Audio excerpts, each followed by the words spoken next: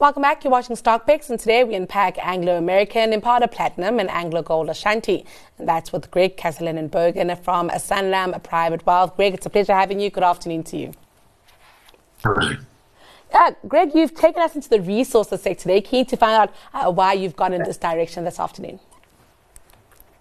Well, I think these three particular companies that I've chosen, I think, offer good value. They're not without risks, but there certainly is some value there. And I think that if I take a longer-term view and a macro view with the world moving towards green energy and the green transition, as they call it, this is a multi-trillion project that will take years to play out, and they will need stuff that comes out of the ground, particularly copper and cobalt and lithium and things like that. Keen to start off by looking at Implats. Of course, PGMs have had a shocking year, Greg, but let's talk about this counter and the value that you see in it.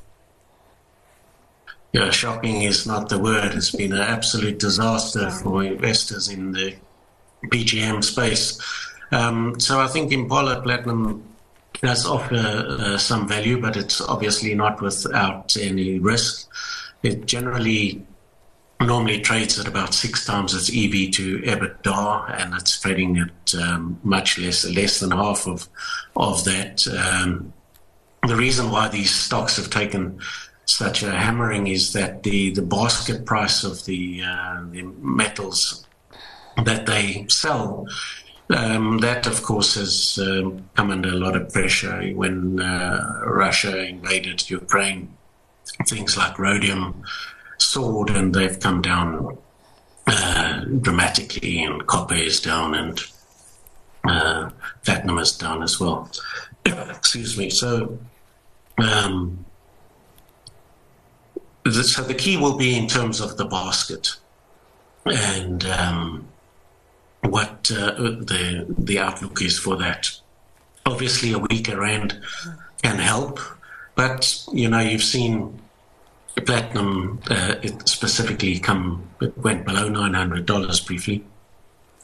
It has bounced back above that, but the key one, rhodium, has come from like $20,000 to $4,500, and that's you've seen in the last set of results that these platinum companies are making much less money.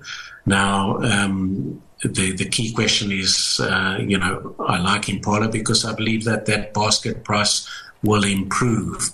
Now, some constituents will improve, some won't. So if I take platinum, I'm expecting platinum because platinum is in a deficit. So I think platinum will continue to rise, whereas palladium is projected by 2025 to be in a surplus. The problem with palladium is that it could be an existential risk, given that 80% of palladium is used in auto catalysts.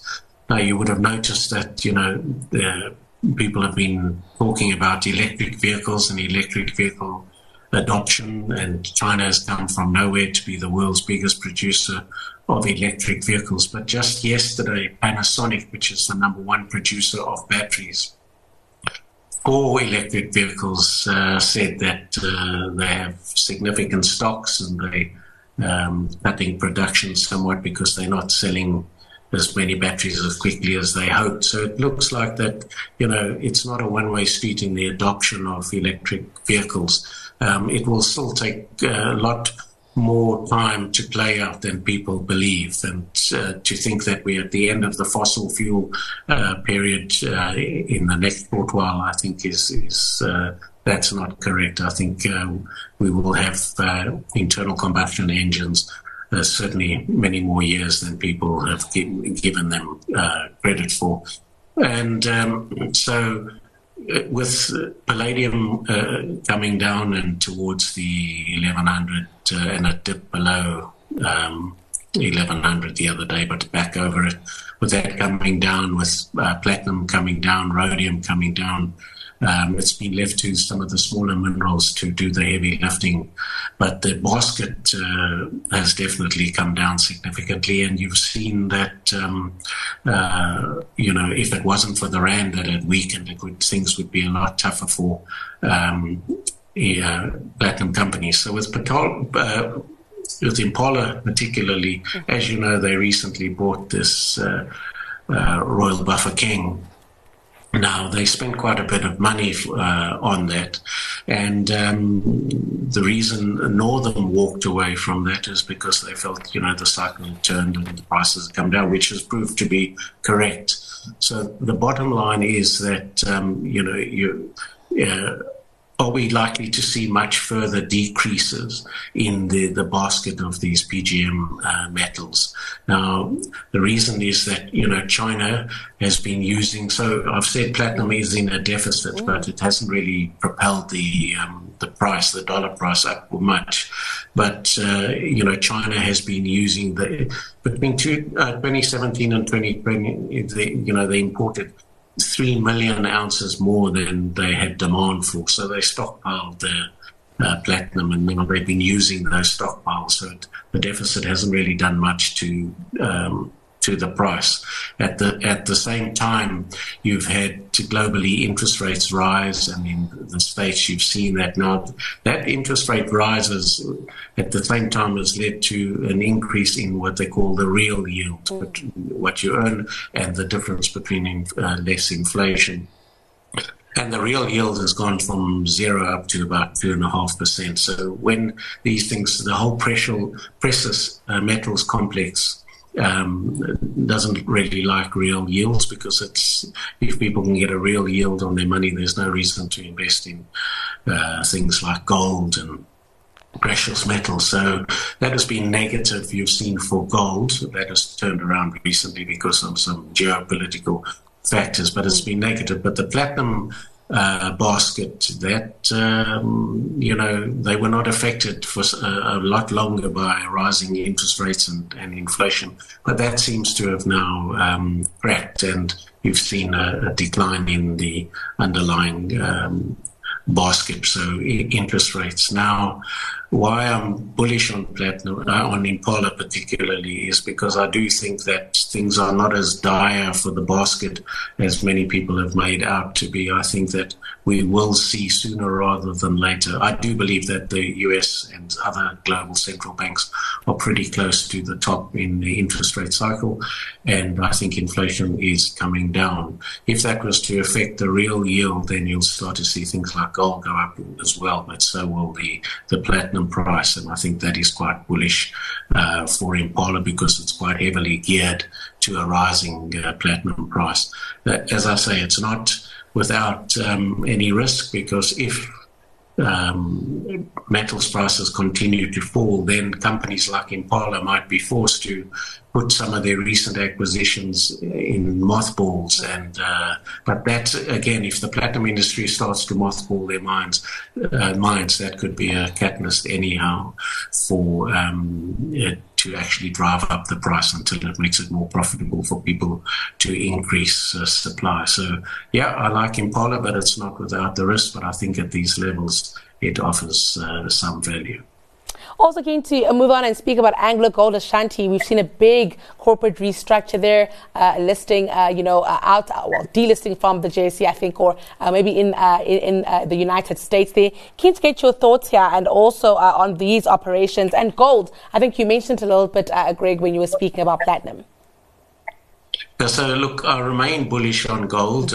Besides, obviously, what pushed gold over 2,000 briefly is what's happening in the Middle East. But generally, only a few weeks ago, gold was threatening to go below 1,800. So it's, put on 10% in a very short space of time.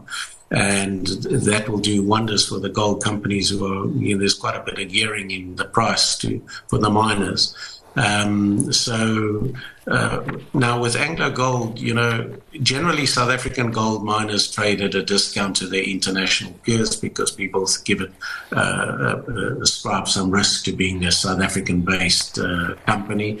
So they generally have been trading at discount. So Anglo Gold now has relocated to the UK with a primary listing in the United States.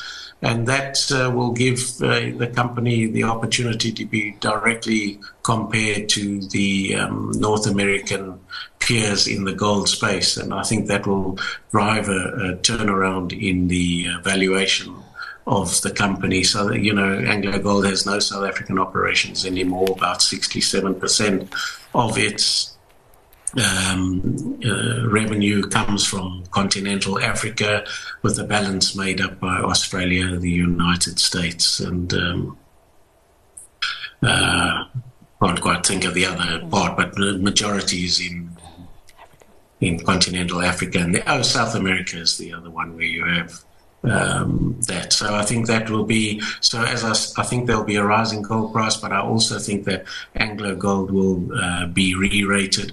Also, they have a program whereby they want to cut their costs over the next couple of years by a significant amount. And based on their recent results, we saw that program is starting to work well in cost cutting. So if that is extrapolated out to the next couple of years, I think they could add at least another 10% to their earnings. So quite bullish on Anglo Gold, and I think it should be re-rated.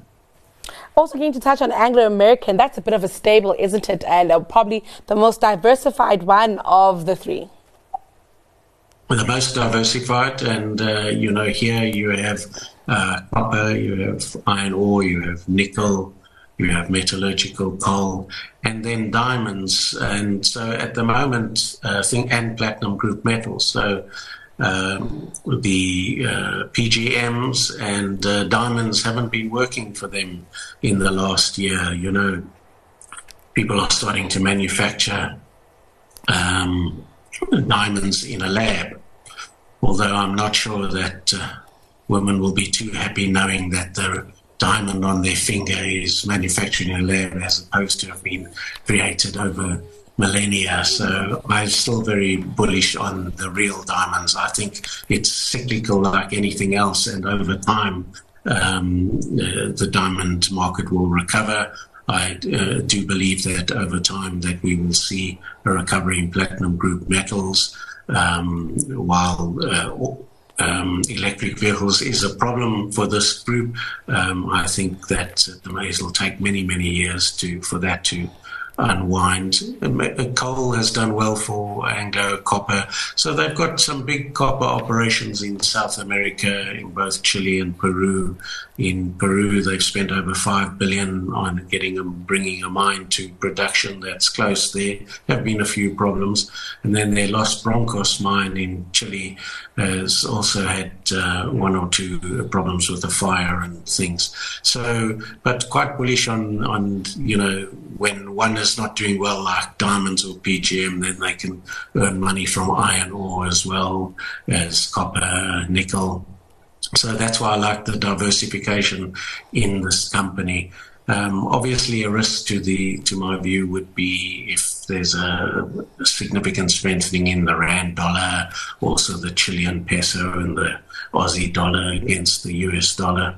That will be a bit of a negative, and if commodity prices go down further. But on the commodity prices, in that sense, we've seen some data came out of China this morning that showed that was a slight contraction in their manufacturing and non-manufacturing sectors, but it could be seasonal. But I still think that China will achieve a 5% GDP growth this year. Also, the government have approved a 1 trillion yuan increase in their budget. That money is going to be used for disaster relief, where they've had a lot of floods and things like an infrastructure building and that will, you've seen also the iron ore price when it had been written off going below 100 is now trading at around $122, and that will be also bullish for Anglo's Kumba, which produces quite a high quality iron ore and gets a 10% premium to the spot price anyhow. So all in all, Anglo remains a quality operation, and I think that you must have at least 30% upside over the next year in the price. What we've also seen from Anglos is consistent guidance. In a time, Greg, when we're hearing of many miners mothballing, where they need to pulling back on production. And I'm very keen to get your thoughts if this also improves the investment case for this. With guidance remaining consistent, it speaks of a company that's weathering the commodities downturn, that's the cycle, quite well. Yeah, so Anglo's guidance was quite good. It's everything was up except for copper, where the guidance was down somewhat. But the interesting thing was that their guidance on their costs remained the same, and that has been a big worry for mining companies with inflation rising, leading to a lot of the input costs rising. So if they can maintain that, keeping their costs down, that will be very beneficial for all the mining companies. And they've been a lot more circumspect about money that they've been spending on capital allocation. We saw what happened in the 2008 global financial crisis, where the mining companies continued spending, and of course everything fell off a cliff, and so did their share prices. And then I must ask you, Greg, for the benefit of our retail investors watching, in an order 1 to 3, is there a specific order that you would buy these with limited amount of funds, as many retail investors do right now? Well, yeah, that's difficult. I think the most speculative one of the lot is Impala, so that would be number 3. I think the more conservative one to buy would be Anglo American, number 1, and then pop Anglo Gold in there at number 2. But I would probably, you've got you're probably more stability in the price with Anglo American, and then to a lesser extent, gold is also quite volatile, and then of course Impala, which might give you the best return, but of course it comes with some risks, and it's pretty volatile. Today alone, you're seeing these are shares that move 5, 6, 7% sometimes in a day, and suddenly Impala is up 7%. So long may it last. Well, thank you so much, Greg, for speaking to us. It's always a pleasure having you with the stock picks with us. That was Greg Castellan and Bergen from Sanlam Private Wealth.